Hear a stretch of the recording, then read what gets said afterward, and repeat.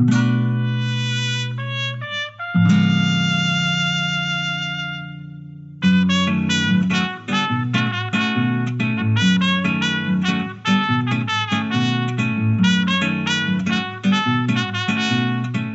is Jacobin Radio. I'm Susie Wiseman.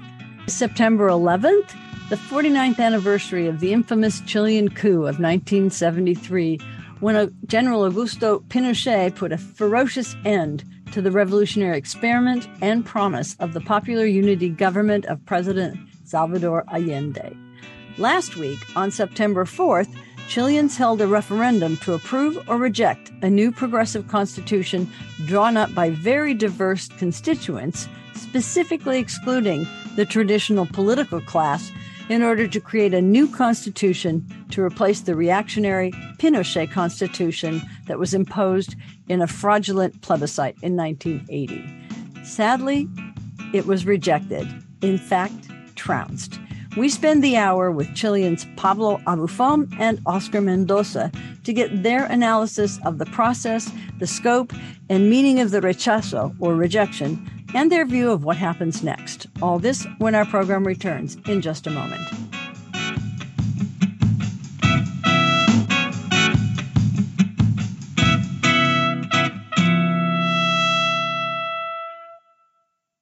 This is Jacobin Radio. I'm Susie Wiseman. We're going to begin our discussion today on the monumental defeat in Chile last Sunday, September 4th, of the proposed constitution. And we're going to be speaking to Pablo Abufón. He's a translator, a member of the Movimiento Solidaridad. He's the editor of the Strategic Debate magazine, or Revista Posiciones. And he's also part of the editorial collective of Jacobin America Latina. Pablo took part in the massive social protest movement of October 2019 that won the demand for a constituent assembly to write a new constitution. He has written widely on that movement and this process, which he sees as the highest expression of the popular revolt. Just last month, Pablo wrote a significant analysis of the problems of the campaign for the new constitution and what it entails, which we're going to be discussing. But first, today is September 11th, the 49th anniversary of the brutal coup that put an end to the promise of the revolutionary process in Chile under popular unity from 1970 to 1973, and of course under the president Salvador Allende. On Sunday, as I just mentioned, they had the plebiscite for the new constitution, and it was resoundingly defeated. 62% of the voters in Chile rejected the adoption of the new progressive constitution, leaving in place for now the fraudulent constitution that was imposed by the dictator Augusto Pinochet in 1980 that has acted as a straitjacket to needed reforms. The new constitution was the most ecologically advanced in world history. It was also socially and economically advanced, promoting universal health care, decent education and pension funds, access to water, sovereignty over mineral resources, the care for animals and children, things that generations of Chileans have been fighting for. It also granted personhood to nature, protecting rivers and air, and forests. It extended democracy, established gender parity, and popular participation, granted indigenous peoples the recognition that had been denied for centuries. All of that was rejected. And we're really fortunate to have Pablo Abufón with us to get his understanding of the process and the defeat. So Pablo, welcome. And sorry that, such a gut punch, this result last week.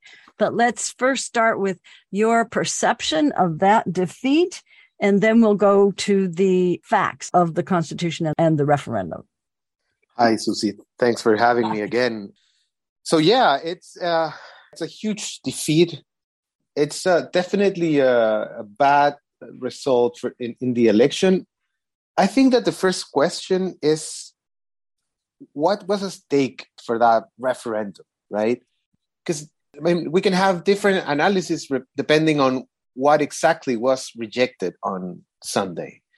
I think that there's one idea that what was rejected was the actual project for a new constitution that resulted from the draft that resulted from the convention, right? And that's a project that included all those things you mentioned. I think that it's not that easy to claim that what people rejected so massively was that project. And the first reason is that the right wing, who was elected only with a minority in the convention, decided to abandon the idea of drafting a new constitution or even contributing to that process, and decided to start a dirty campaign against the convention itself and then against all the different articles that were approved in the process, even before the constitution was being drafted. So they had an advantage of almost 2 years of a campaign against the Constitutional Convention and against the new constitution. They were always against the idea of changing the constitution. They only wanted slight reforms, if even any reform at all. So that's one thing. I think that what was at stake in the election was not exactly what people thought of the actual project. It was more about who has the ability to dispute the political process in Chile. And that means that the right wing definitely had the upper hand on that fight. I think we can also claim that it was not exactly the project for a new constitution that was rejected, at least not by everyone, because what people say that they rejected, what people say in polls or in opinion polls, is that they rejected what they were told to reject, in the sense that they were told that the new constitution was going to take their houses away, that the new constitution was going to strip them of rights that they already have, that the new constitution was going to tear Chile apart in 12 different nations because of the recognition of indigenous peoples. And so, of course, people were against that. We're in the middle of one of the biggest economic crises in the past decades. So people don't want their rights taken. People don't want to lose their homes, right? So if people who are not involved in politics, who are not normally agents of change in their own communities or are involved in organizations and only consume politics through the media, social media, they were told that that was the project. And so rejecting that, it's a bit obvious. I mean, we would all reject that, right? And so that's one thing. I think that the economic crisis we're living now has left many people, a majority of people, in very vulnerable circumstances. And so what the right wing did was to exploit those vulnerabilities, to exploit that fear of losing rights, to transmit something that was not the actual constitution. And they knew that. I mean, their talking points were completely different from the actual project, right? So I think that's the first thing that we can say about that. And this is, of course, in all of the articles that I'm reading, they begin with the distortions that the right, with their very well-financed campaign, put out there, and that people, they also said that there's going to be violence and that women will have the right to have an abortion right up till the moment of birth practically, and that these were, I guess, very new and unsettling ideas for people, rather than, as you just said, addressing inequality and the economic situation. The other thing, of course, is that because people are so discontented about what's going on in the society, and the president, the newly elected president, supports this constitution, there's another reason that they go, well, we're angry with him, so this is Boric, will vote against what he is proposing. The other thing that I think is important, and I want you to address, is that this is a new constitution, a new process. The new Constituent Assembly was not made up of the traditional political class. And there were many articles of the Constitution, and you said a lot of the voters who were part of the rechazo or rejection did not read that or just read the hype around it.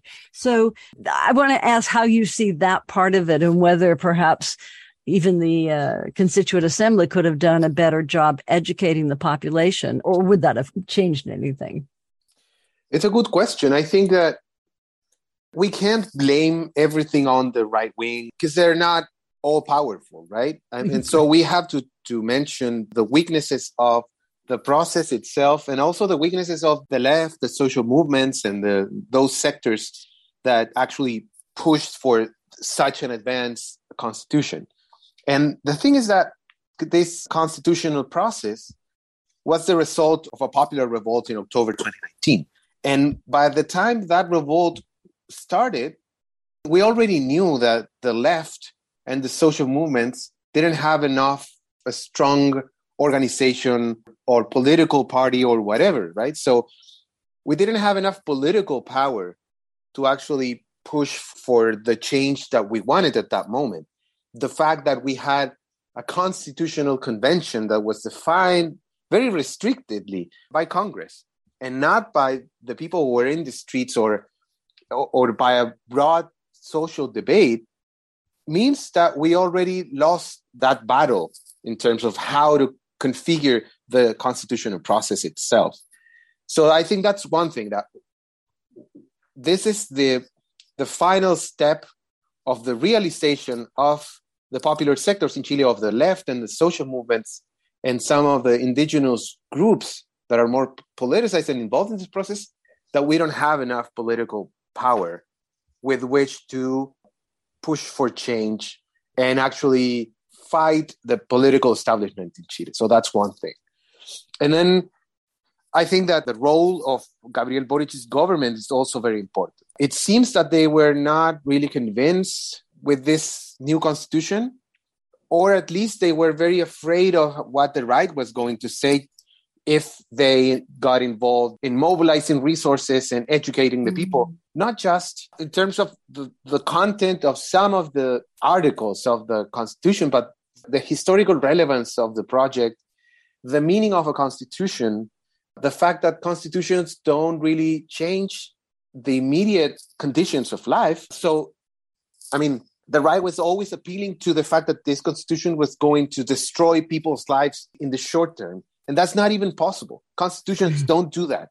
And I think that's an illusion that the left wing didn't really shake itself off, in the sense that sort of people didn't realize that constitutions don't do that. And so you can't just like draft a great constitution and then expect people to believe that they need to vote for that because it's going to change their lives immediately.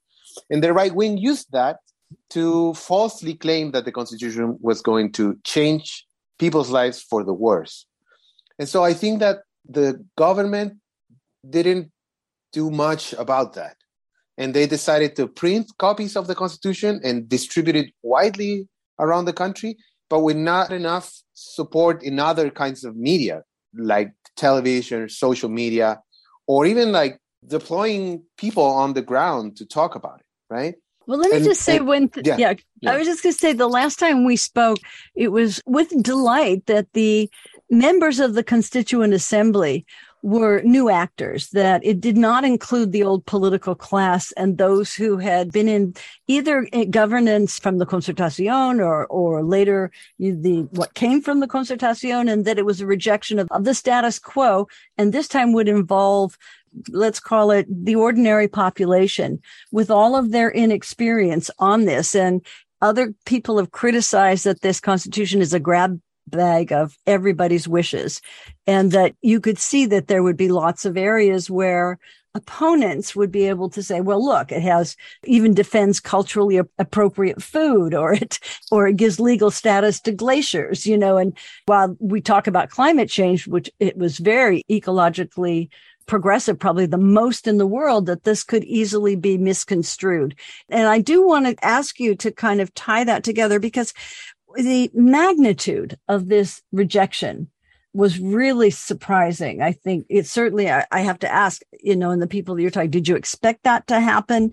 And then, of course, to understand that many of those people who voted against are working class or poor, or it may well have and did vote for Boric. So put this all together for me, will you? It's so hard to grasp.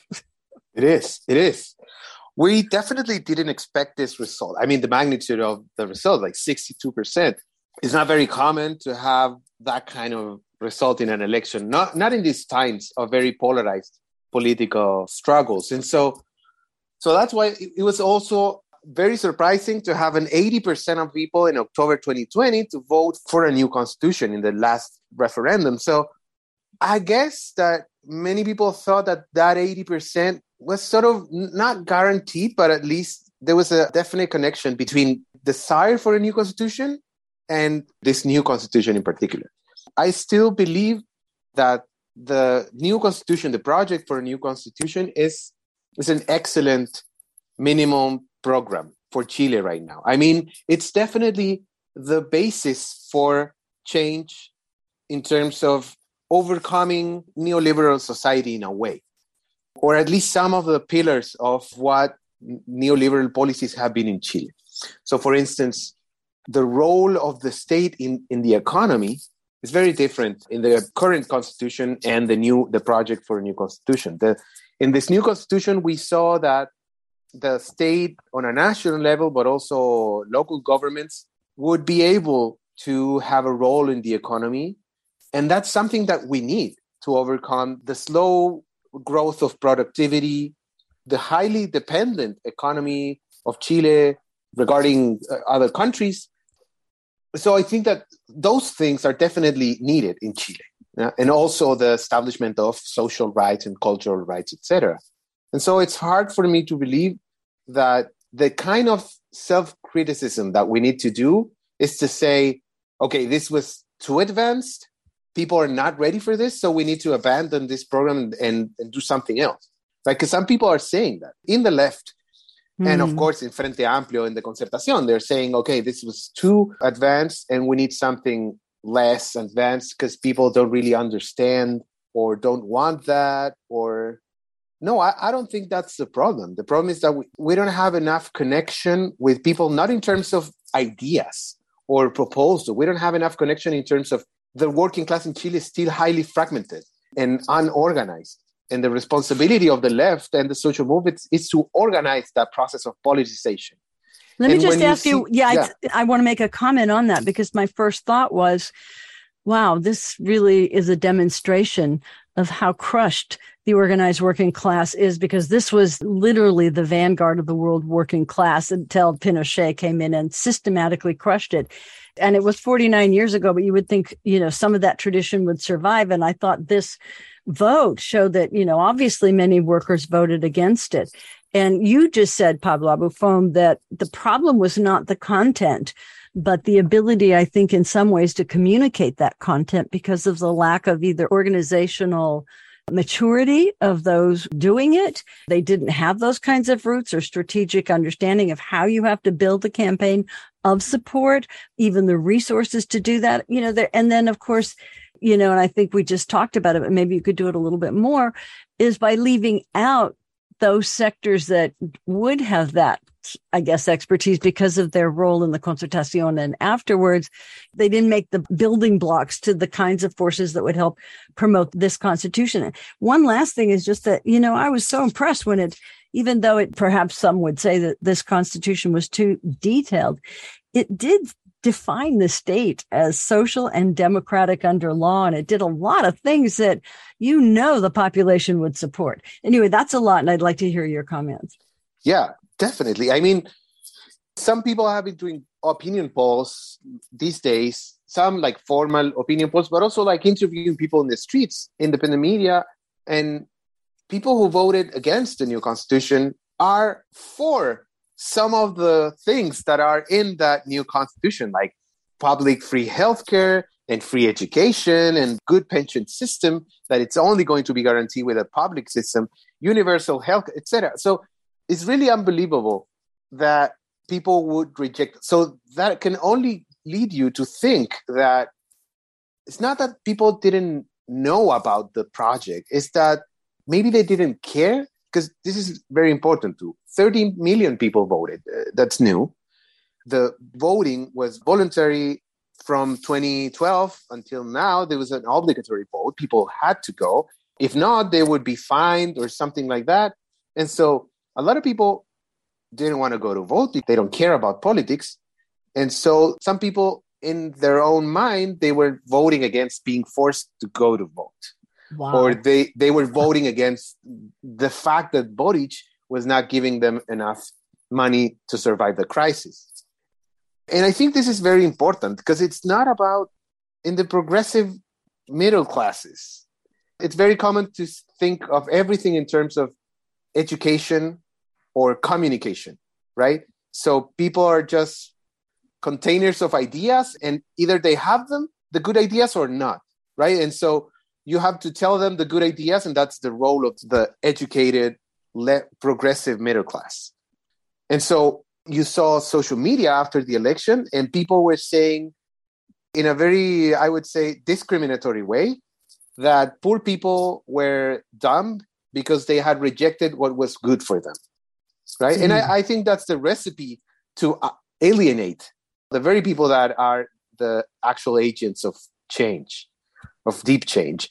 So that's why I think that the problem is not exactly in terms of communication, but in terms of the social circumstances and conditions that allow communication to happen in a meaningful way. So if you have a fragmented working class that is focused on surviving the crisis, that of course it's afraid of change, right? That it's being bombarded every day with fake news and exploitation of their own fears, and also on people that it's not organized. So you have the perfect conditions for communication not actually happening, not really happening.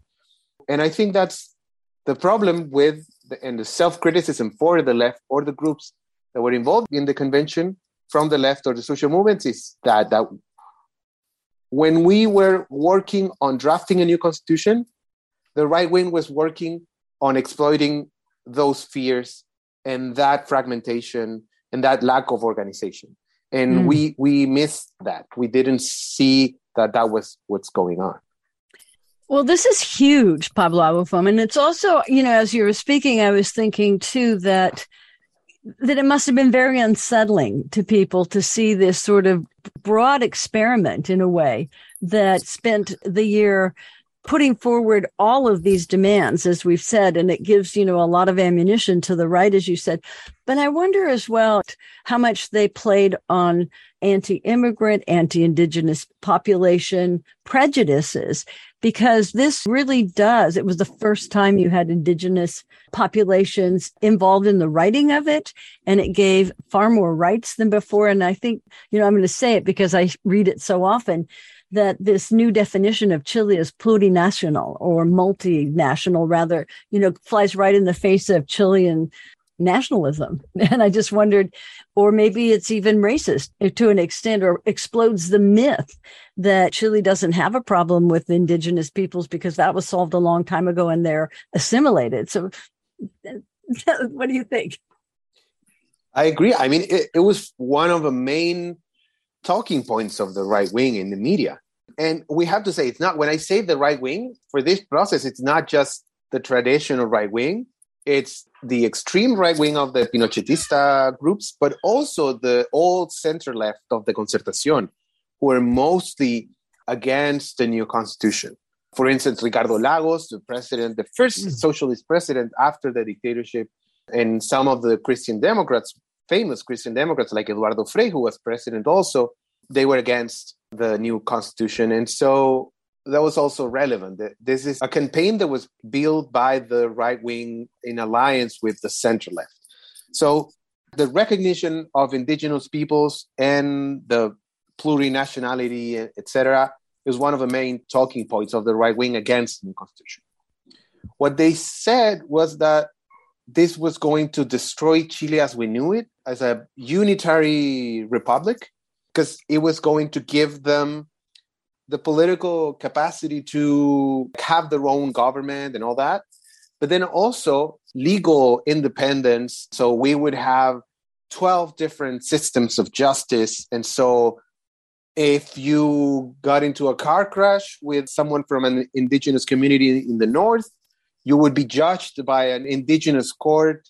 And so you wouldn't have rights as a Chilean, that kind of crap, It's like, you can't believe that it's true. You know that it's false and you say it anyway. So, but they did it. I mean, they're completely immoral. So we know that they do that. And this shows, I think, that the colonial nature of the Chilean Republic is very alive in Chile. It's not really, it's in a crisis because we see that in the South, in Mapuche territory, we see that that's even involved armed struggle. And we see racism against indigenous peoples, but also against migrants. And so what we see is that the idea that Chile is a mestizo republic, that is a homogeneous republic of people who are not really white, but are not definitely not indigenous. It's there, and governments have been using that for some time. And so I think that racism has a very different nature in the States, for instance. It's not the same. The color line in Chile, as in the rest of Latin America, is very different.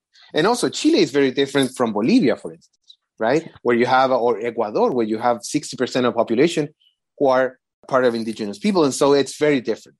Having plurinacionalidad in Bolivia's constitution with Evo, very different from having plurinacionalidad in Chile with Boric, right? With the political establishment, which don't really recognize it. So I think this has reinforced that racism, has also reinforced the fact that in Chile, the alternative for hundreds of years and still now has been between recognition and self-determination for indigenous peoples or extermination. And the Chilean state has opted for extermination for a long time with no exception. And so that's why I think that they took plurinacionalidad as one of their main points, because they know that that's at the heart of the republic and that they can use it against any kind of change. And especially, and this is the final thing, especially in a time in the past years, we've had a lot of political violence and armed violence in the South, and the right wing calls it terrorism. And so they are using the rhetoric of war on terrorism when they're actually dealing with the crisis of the colonial state. I'm so glad you said all of that, because it explains it. And it also is, pretty depressing too, because it's obviously an issue that has to be dealt with apart from the reivindication of the history and of the right of indigenous peoples, which is incredibly important. It's unfortunate that also gave an opportunity to the opponents of that to drown out the other progressive aspects of the Constitution, which put an end in a way to the old Constitution that enshrined neoliberalism, inequality, the limited role of the government in the economy, and all of that, has produced this inequality. And the new Constitution had a lot to say that would address that. Those aspects would have been appealing, but got drowned out by, we know, race and division are easily exploitable. And clearly, the way you put it now, they were able to do that. So I guess I want to kind of move then, Pablo Abofome, to what you think should happen next. This is not over. There still will be a new constitution, and there's still a crisis in a way of the constitutional order and what they're going to do. So, you did mention that, Lagos and some of his cohort were a part of the Rechazo along with the Christian Democrats. Bachelet was in favor, as you informed me. Boric was in favor, so there's divisions there too. And all of this is important in this discussion of what's next. So now I'm going to give you the floor. Yeah. So, even the right wing is now, some of the parties in the right wing are saying that we definitely need a new constitution, because their promise during the campaign was, we need to reject this one. It's not that we don't need a new constitution, but we need to reject this one, right? So one of the slogans was, not this one, right? So when you told them, then you don't want a new constitution, they would say, no, it's not that we don't want a new one, it's that we don't want this one. Okay. So now, after the Rechazo won, some of them are saying that we don't need a new one. And that completely, you had to expect that, of course, because they had never wanted to change the Constitution, Pinochet. And we have to say that the government also had a responsibility in the Rechazo, in my opinion, because they said, don't worry, we guarantee that if the Rechazo wins, there will be a new process. They said that months before the election.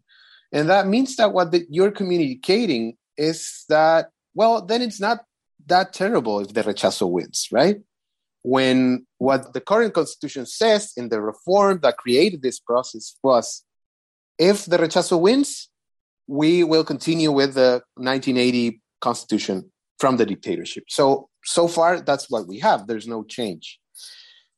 And so now the government is leading a process of political debate among the political establishment parties to design a new constitutional process.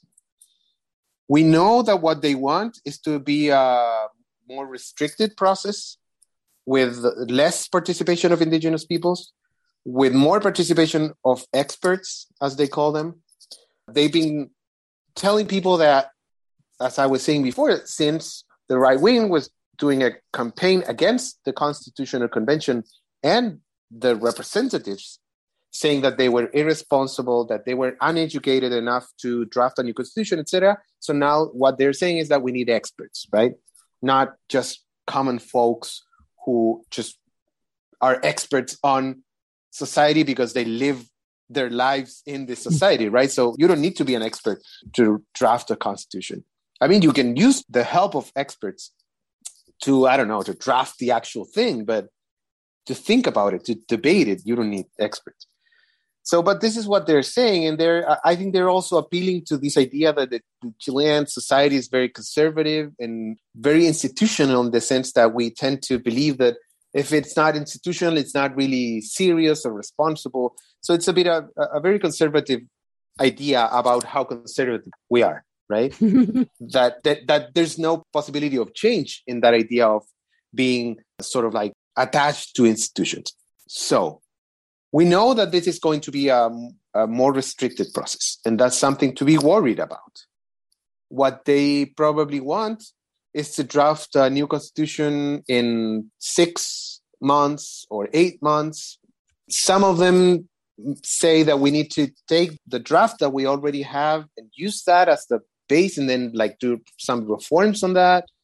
What I think is going to happen is that this process is not going to be as interesting as the previous one, that it's going to be more like a Congress, like a regular Congress with political parties sort of like managing the whole process, with less participation from social movements who are exhausted with the process, right? And that's the other thing, we can talk about that later, but small organizations with not a lot capacity to hire people to work on this process for a year and a half. So it's going to be hard for the left and the social movements to get involved in this process. Nonetheless, I think that we should. I think that these groups should get involved or try to get into the struggle, mostly to defend the draft for a new constitution that we already have, and not leave the arena for the right wing and the center left to do whatever they want. Not sure that the left and the social movements will have the same impact, but at least we can defend that and keep the idea that we need those changes alive. But then also, what's going to define the fate of this constitutional process, this new constitutional process, is how the government, but also the left that is not in the government, how we deal with the economic crisis, how we deal with the worsening of conditions in Chile, as in everywhere. The inflation is rising, there's a recession coming next year, and so the lives of people are going to be worse soon, even worse than now. So I think that's very important. If there's a lesson we need to take out of this, is that if we don't address that, we won't win a new process. We're almost out of time, but I wanted to just ask a final question about that, because very much of this will fall on Boric and the way that he guides this process and lives up to the kinds of promises made when he was elected by, as you said, such a wide majority. He's done very well so far, even though, as you mentioned, external economic forces, that he can't control, have played a huge role. Does he have much leeway in the months to come, let's say, while this new constitution is being drafted, to address the way the state responds to the economic crisis, for example? How much power would a president have to deal with that? Because that problem that Boric is facing, that the left is facing in Chile, is one that the rest of the world is also facing. But you have the advantage of having, a very progressive president. So a lot is at stake here, how he handles this next period. Exactly. I mean, if the government is not able to address the crisis and do something to alleviate that, and if there's no new political force or alternative from the left, then the next government is going to be an extreme right-wing government, right? I mean, if they don't do something about it, and if there's no alternative, then the right wing is going to win, and it's going to be the extreme right wing. It's going to be Cast, it's going to be the Pinochetistas, which is something that happens everywhere, right? It's like Obama before Trump, or I don't know, like any other, like Lula before Bolsonaro in Brazil. Yeah. So that's a problem with progressive governments, is that they're always stuck in the middle of the process of change in a way. And right now, the response of Boric's government to the defeat last Sunday was to change the cabinet and include members of the Concertación who were ministers of Bachelet or other Concertación governments. And so that's not a good sign. It's a sign that the government is looking towards the right wing of their own forces to sort of like stabilize the relationship with the political right and the economic right. And so they're sort of making some of the mistakes that I think governments in the last progressive cycle, the so-called pink tide in Latin America did, is that not taking decisive, determined steps toward change. I just want to make a comment because Allende didn't operate that way, but he really was limited by respecting the Constitution as it existed. This, would have given a new opportunity, but it also, as you say, raises the problem of, I guess, being bold enough to try to get those really progressive reforms out there that would win support without alienating. Certainly you're going to alienate the right wing, but it's a very delicate line to kind of maneuver to be able to satisfy the population economically so you win support politically. And on the other hand, the pressure to move to the right and be more conciliatory and more limiting and constrain the process. This is what I see as one of the biggest dilemmas. And of course, the left will have a huge role to play, as well as the massive social movement that brought this all about. Exactly. That's why I was saying that if there's no alternative, then we really have a problem. I mean, you can't count only on even progressive or leftist governments to do change. You always will have people that are not part of the government, that are in parties or social movements or whatever, that are outside the government doing things, because you can't have everyone in the government, right? Or the parties of the government. So we need that alternative. But then I think there's an ongoing debate within the coalition, the government coalition, and also in the left outside the government coalition. There's an ongoing debate about what's the way. Should we moderate the program, the demands? Should we be more conciliatory, or should we move forward with our program anyway? And I think that debate is settled for Boric and his people.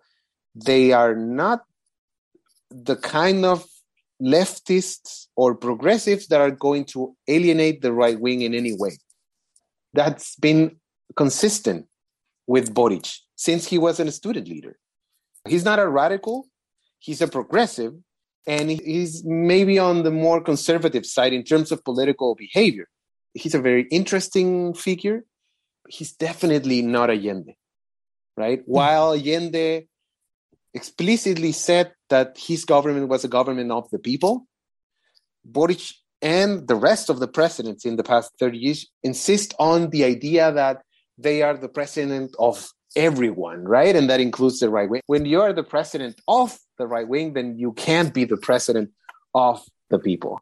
And I think that's one of the problems that we have. My main or general criticism of this government is that they don't trust in the people enough, that they have not used the power that they have as a government, the symbolic power not just in material power, but also in symbolic power, to promote self-organization, to promote people as agents of change and not just recipients of that. And I think that's very relevant. And I think that's going to be one of the issues that we'll see developing in the next years. Pablo Abufon, I can't thank you enough. And you've given a lot of ammunition, I guess, or material for us to continue this conversation as this process unfolds over the next 6 to 8 months to a year. And I definitely want to have you back to discuss as that happens. Thanks so much for taking time with us today. Thank you, Susie. Thank you. And I should just say, you should go read Pablo's articles. You can always get, I guess, Google Translate or something that appear in Jacobin America Latina and also in Posiciones.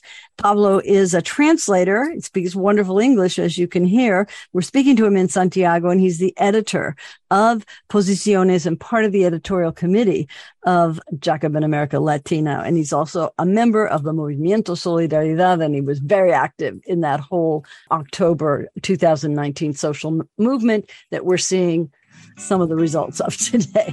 Pablo, thanks so much. Thank you, Susie.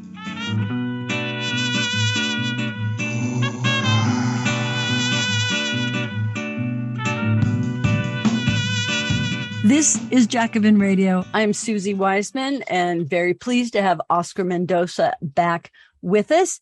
Today is September 11th, and it is the 49th anniversary of the infamous Chilean coup when Augusto Pinochet put a ferocious end to the revolutionary experiment and promise of popular unity under President Salvador Allende. And on September 4th, just a week ago, Chileans held a referendum to approve or reject a new progressive constitution, one that was born in response to the massive social protest movement and revolt in October 2019, just before the pandemic put a kind of halt on all of that movement. The demand that grew out of it, though, was for a new constitution to replace the reactionary Pinochet constitution that was imposed in a fraudulent plebiscite in 1980. A constituent assembly was elected representing the most diverse sectors of the population and basically excluding the existing political class. Their work produced the most ecologically advanced founding document or constitution probably in world history and granted personhood to nature, protecting rivers and air and forests. It extended democracy, established gender parity, and popular participation, granted indigenous peoples the recognition that they had been denied for centuries, and answered the need for universal health care, decent education and pension funds, access to water, sovereignty over mineral resources, the care of animals and children. All of these things are what generations of Chileans have been fighting for. Sadly, it was rejected, but in fact, not just rejected, it was trounced. We're going to talk to Oscar Mendoza to get his reasons for the defeat. And let me just quickly introduce Oscar. He's a social scientist. He specialized in international development. He's traveled extensively in the Americas, Asia, and Africa. He arrived in Scotland, where we're speaking to him this morning, as a political refugee from Pinochet's dictatorship. Oscar, welcome back to the program. Thank you, Susie. I'm delighted to be able to join you. Let's just go into, I guess, first of all, your overview of what the Constitution represented and how you explain the defeat. Well, I think your summary of some of the main provisions of the proposed new Constitution actually tells you quite a bit about one of the reasons why it was rejected. It's a little bit like Santa Claus's list, you know. The work of the convention has been criticized for many reasons, some of them absolutely valid. And one of those, I think, is this approach towards a maximalist new constitution. I mean, basically going from a very traditional, as you describe, reactionary. It's more than reactionary. It's a constitution, the current constitution from 1980, that limit the role of the state to a merely subsidiary one and really allows, you know, the free, unfettered development of capitalism. in Chile. And going from that with very limited provisions and more than anything acting as a constraint for change to one that would have changed everything. And I mean in a radical form. And I think that's one of the underlying reasons why when Chileans came out to vote a week ago, and the vote was mandatory, so that for the first time, large numbers of Chileans who have never voted for many, many years took part, they decided to reject it, and to reject it decisively. As I said, that's only one of the reasons. I wanted to ask you if you were surprised by the size of the defeat. I certainly was. I mean, I thought it was going to be close. And of course, both of us are not in Chile and are looking at it from afar. You're much more closely connected. But it was clear there was a right-wing disinformation campaign, and some of the things that were being said were just patently absurd, and a lot of money went into that. But I don't think that explains the size of the defeat. And I want to know first, were you surprised, and how do you explain that? I think everyone, regardless of how closely we follow events in Chile, and I'm probably better informed than a large majority of Chileans living in Chile, because I read extensively newspaper, journals, opinion pieces. I follow different figures, and I seek information from a variety of sources. And many of my sources are people who've been in government during the democratic transition. So I was surprised by the size of the majority. I was not surprised by the fact that the rechazo, the rejection option won, because every single opinion poll had indicated that the rejection option was in the lead. And I'm a scientist, and I'm pro-science, and I believe in facts and figures. I don't deny the reality, even if it's not convenient for us. But the size, the fact that the difference was so vast, that was utterly bewildering and very surprising. And I think that's why we have a duty to understand. Well, let's go there. First of all, can you just say something about a lot of the articles that I've read talk about the amount of money that went into the no campaign and the misinformation. Can you just sort of give our listeners a little bit of the flavor of what that was about, and then perhaps why that wasn't the only thing that caused his defeat? I think that ascribing to the rejection campaign, which was massive, very well funded, rich and powerful in Chile, obviously do not want change, to say that that was the reason or the fundamental reason, even though the campaign of lies and disinformation was really quite a thing. It was quite difficult to take sometimes because there were patent lies. It wasn't even nuanced. There were patent lies, though. But that wasn't the deciding factor, in spite of the fact that it was a very strong campaign, that the immense majority of the media supported that campaign. That wasn't the reason. There are many, many reasons. And let's start with a fundamental one. Fundamental one is that up to that point, for the last 7 elections or so, and certainly the election to the referendum to approve the process for a new constitution, the elections to select the convention members, and subsequently the presidential election that brought Gabriel Boric, the most progressive political leader since the return to democracy, to power, they were all elections where turnout was very low. Even for Boric's election, the second round, it was only about 55, 56% of the electorate, because voting was voluntary for all the. But for this one, for the referendum, it was mandatory, so that upwards of 80% plus, almost 85% of the voters, of registered voters, took part. So there was a whole universe of voters who haven't taken part, and they are, in their majority, independent.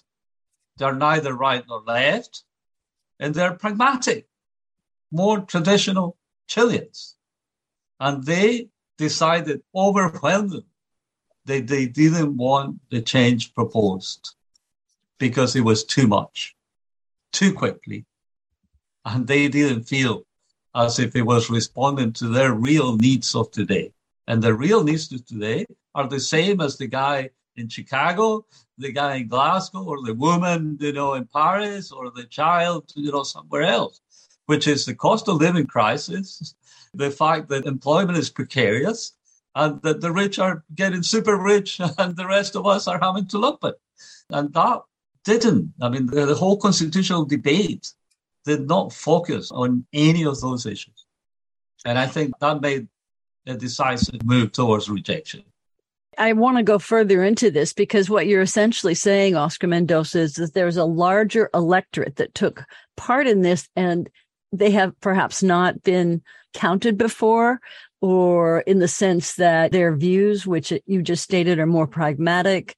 I don't know. I want to go into that. But some of the things that were in the Constitution gave a much bigger role to the state and called it a social democratic state, or a democratic and social state, and did put forward ideas about the healthcare system and about essentially a safety net and other things that would go some way to addressing the existing issues and fears that people have about growing inequality.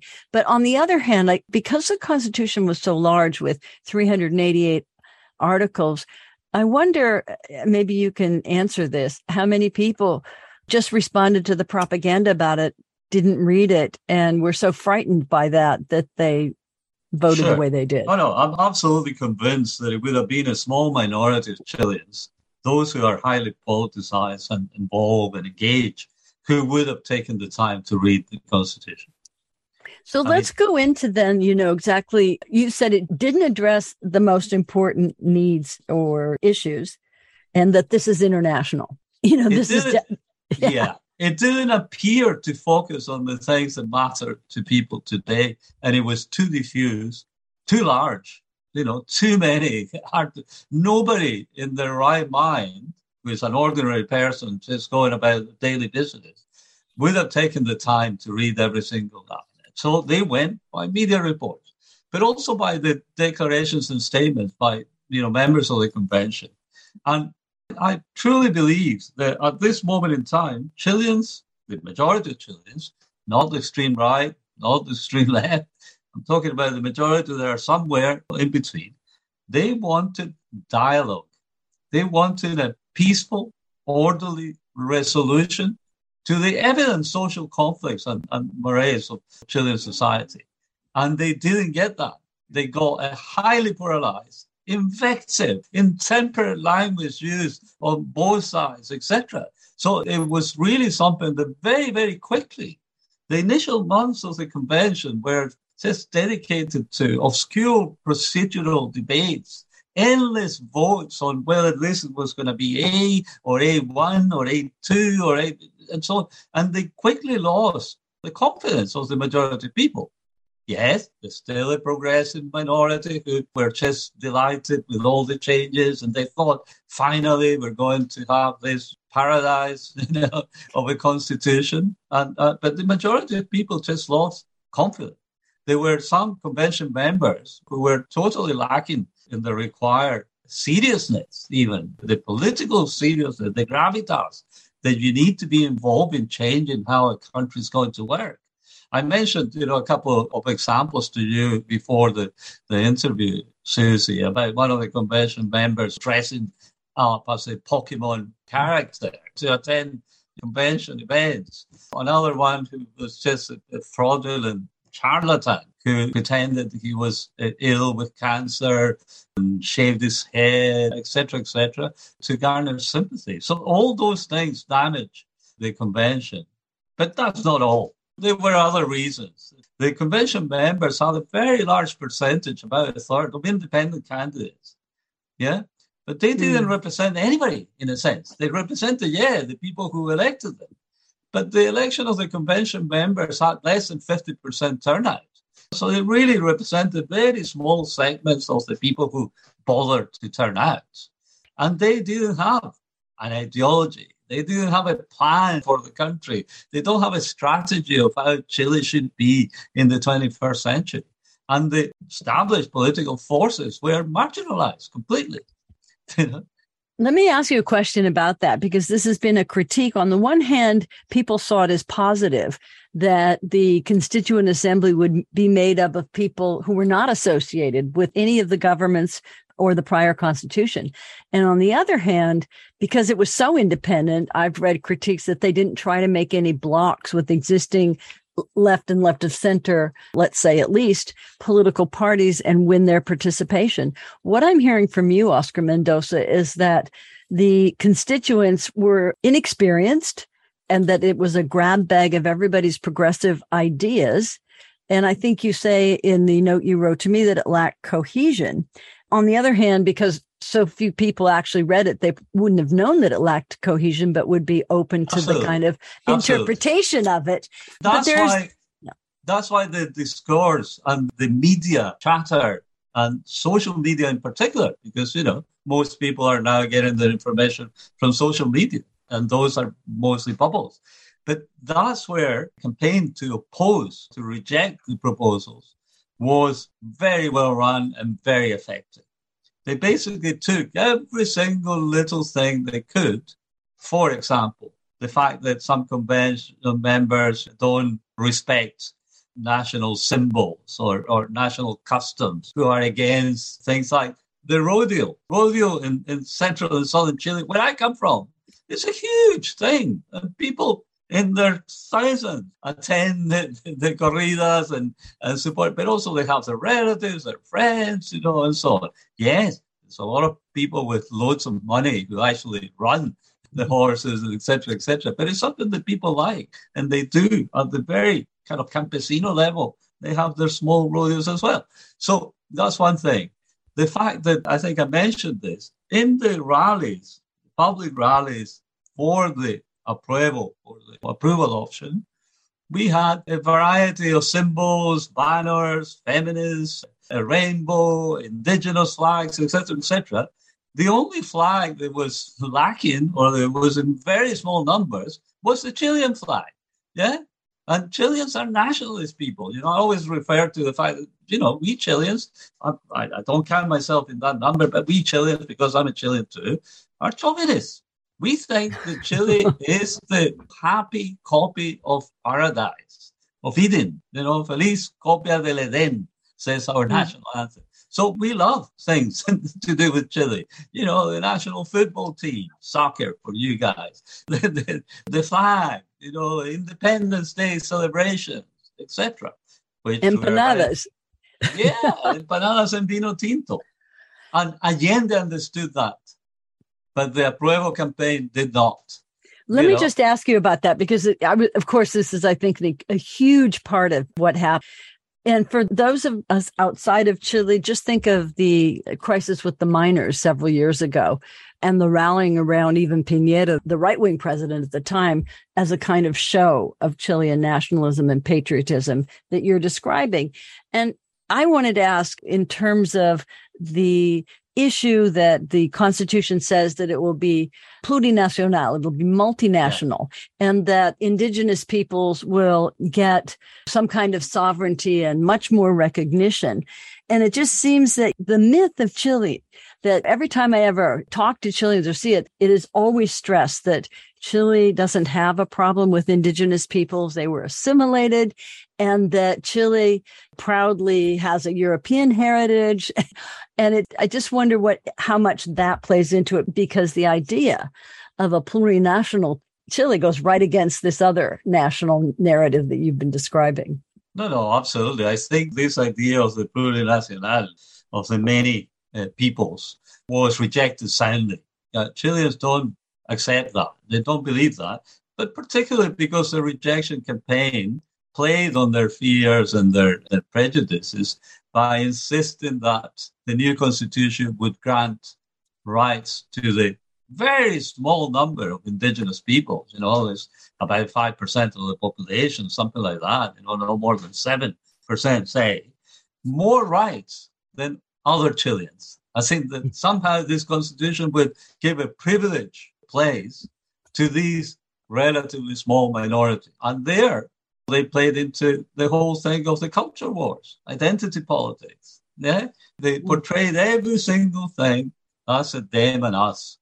We are concerned about real issues of our lives, of putting enough money on the table to feed the family, of getting an appointment to see a doctor when we're ill, having to go and wait for hours, etc., etc. These things are not really what we need now, and we certainly don't need them quickly. But it's also another underlying, and very important reason is the failure of the politics of the moment, the failure of the Boric government to deliver the changes that people want to see. There are many reasons for that, and there are good reasons sometimes not. And the mistakes made, by ministers, giving erroneous statements or ill-thought-out statements and so on. So that people put all that together, the Boric government supporting the approval option, and they took their chance, in a sense, punished that as well. You haven't done what you said you would do. You haven't delivered, even though the government of Boric is only in its infancy, in a sense. It's only the first few months. But people don't discriminate when they're making the decision. They're not happy with the government. They're not happy with this potpourri of a constitutional proposal that is like an endless wish list. They're not happy about attempts to, in inverted commas, undermine the Chilean nature of our country, our constitution, our symbol, our national anthem, our flag, and so on. And they didn't accept it. And that's why the majority was so huge. And we need to be self-critical, because I am in support of President Boric, and I'm in support of a new constitution. But in order to achieve that progress, we need to convince people, not berate them. I am actually absolutely furious with a section of progressive thinking in Chile that is going around social media right now. It could be happening right now, blaming the Chilean people for this vote, calling them stupid, ignorant, doing the right's work, voting against their own interests, etc.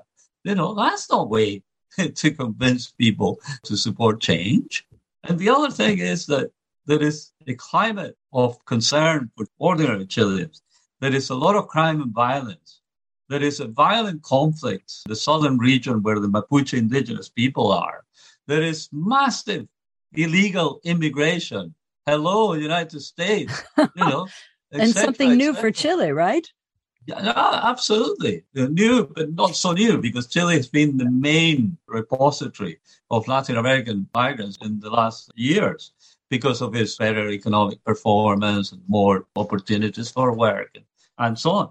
And all those things, people are dissatisfied. They want to see something better. And they took their chance to say, we're not happy. And we don't think this constitution provides the order, stability, and gradual change we want to see. And that's why they reject it. I think this is really good, Oscar. And you've basically said, or anticipated my questions about why people voted that way. And of course, anytime there is economic inequality and rising inflation and all the things that you've said, people naturally blame the person in power. Boric is new, inexperienced, and has not had any chance really to do very much. As you said, just a few months. And so all the ire about people's situation is concentrated on the president. And as you just said, since he was in favor, they reject. That seems self-explanatory. That was an element. Absolutely. Yeah. That was an element. There's no doubt. And then you put together the inexperience and perhaps I don't know if I would call it elitism, but that the constituents were so concerned with stressing these rights that are universal that they sort of ignored the people that they're talking about in the process, or didn't try to make bridges and explain what was going on. And that's also an element of inexperience. No, absolutely. Absolutely. So, I think to a large extent, the convention went into itself, and although there were efforts to connect with civil society, that civil society was only that portion that was engaged in the pro-change movement and in support of the new constitution. So it didn't reach all those other people who never participated, but they did vote last Sunday. And all the other people, the progressive movement, as I see it, didn't even convince itself to support this new constitution. Because if you look at all the data, it's undeniable the significant segment of the rejection vote came from people who supported Boric and the Constitution and so on, the Assembly, and voted to have the constituent process. So it's not that it was only hidden right-wingers. Mm-hmm. Well, in the last few minutes, Oscar, it's a huge question, but what do you think should be the next steps? Well, the next steps, I think, are clearly the ones that President Boric is leading, which is to convene the political forces. And here it's important to note, the Chilean right-wing political forces, they have now to fulfill their promise. They say, let's reject so that we can reform and have a better new constitution. So they're committed to having a new constitution. So they'll have to play ball somehow. But it'll now be mostly the responsibility of Congress and the political parties, exactly the people who were excluded from the process so far. They are now the key players and the ones who will lead the process. But as Allende said, and it's the anniversary of the coup, I have faith in Chile and its destiny. So I believe there will be change. It'll take time and it won't be perhaps what we wanted, but there will be change. Well, I think with that, there's almost nothing left to say, Oscar. That was absolutely a wonderful summing up of it. And of course, we all hope that this new change and this way that it will be reformulated will not ignore what's in this new constitution, but add to it and give it the kind of, I suppose, acceptability and coherence that you noted was lacking. Yeah, it's to be hoped that not all the work that was done will be just thrown out in the trash, and that some of it can survive into new proposals. Oscar Mendoza, thank you so much for that really comprehensive view about the scope, nature, and causes of the gigantic defeat of the new constitution that was proposed in Chile. Oscar is speaking to us from Glasgow, Scotland, where he has lived since the coup of 1973, which we're marking the 49th anniversary of today. Oscar's a social scientist. He specializes in international development, and he's traveled extensively in the Americas, Africa, and Asia, and he follows everything about Chile extremely closely. Thanks, Oscar, for being with us today. Thank you very much, Lucy.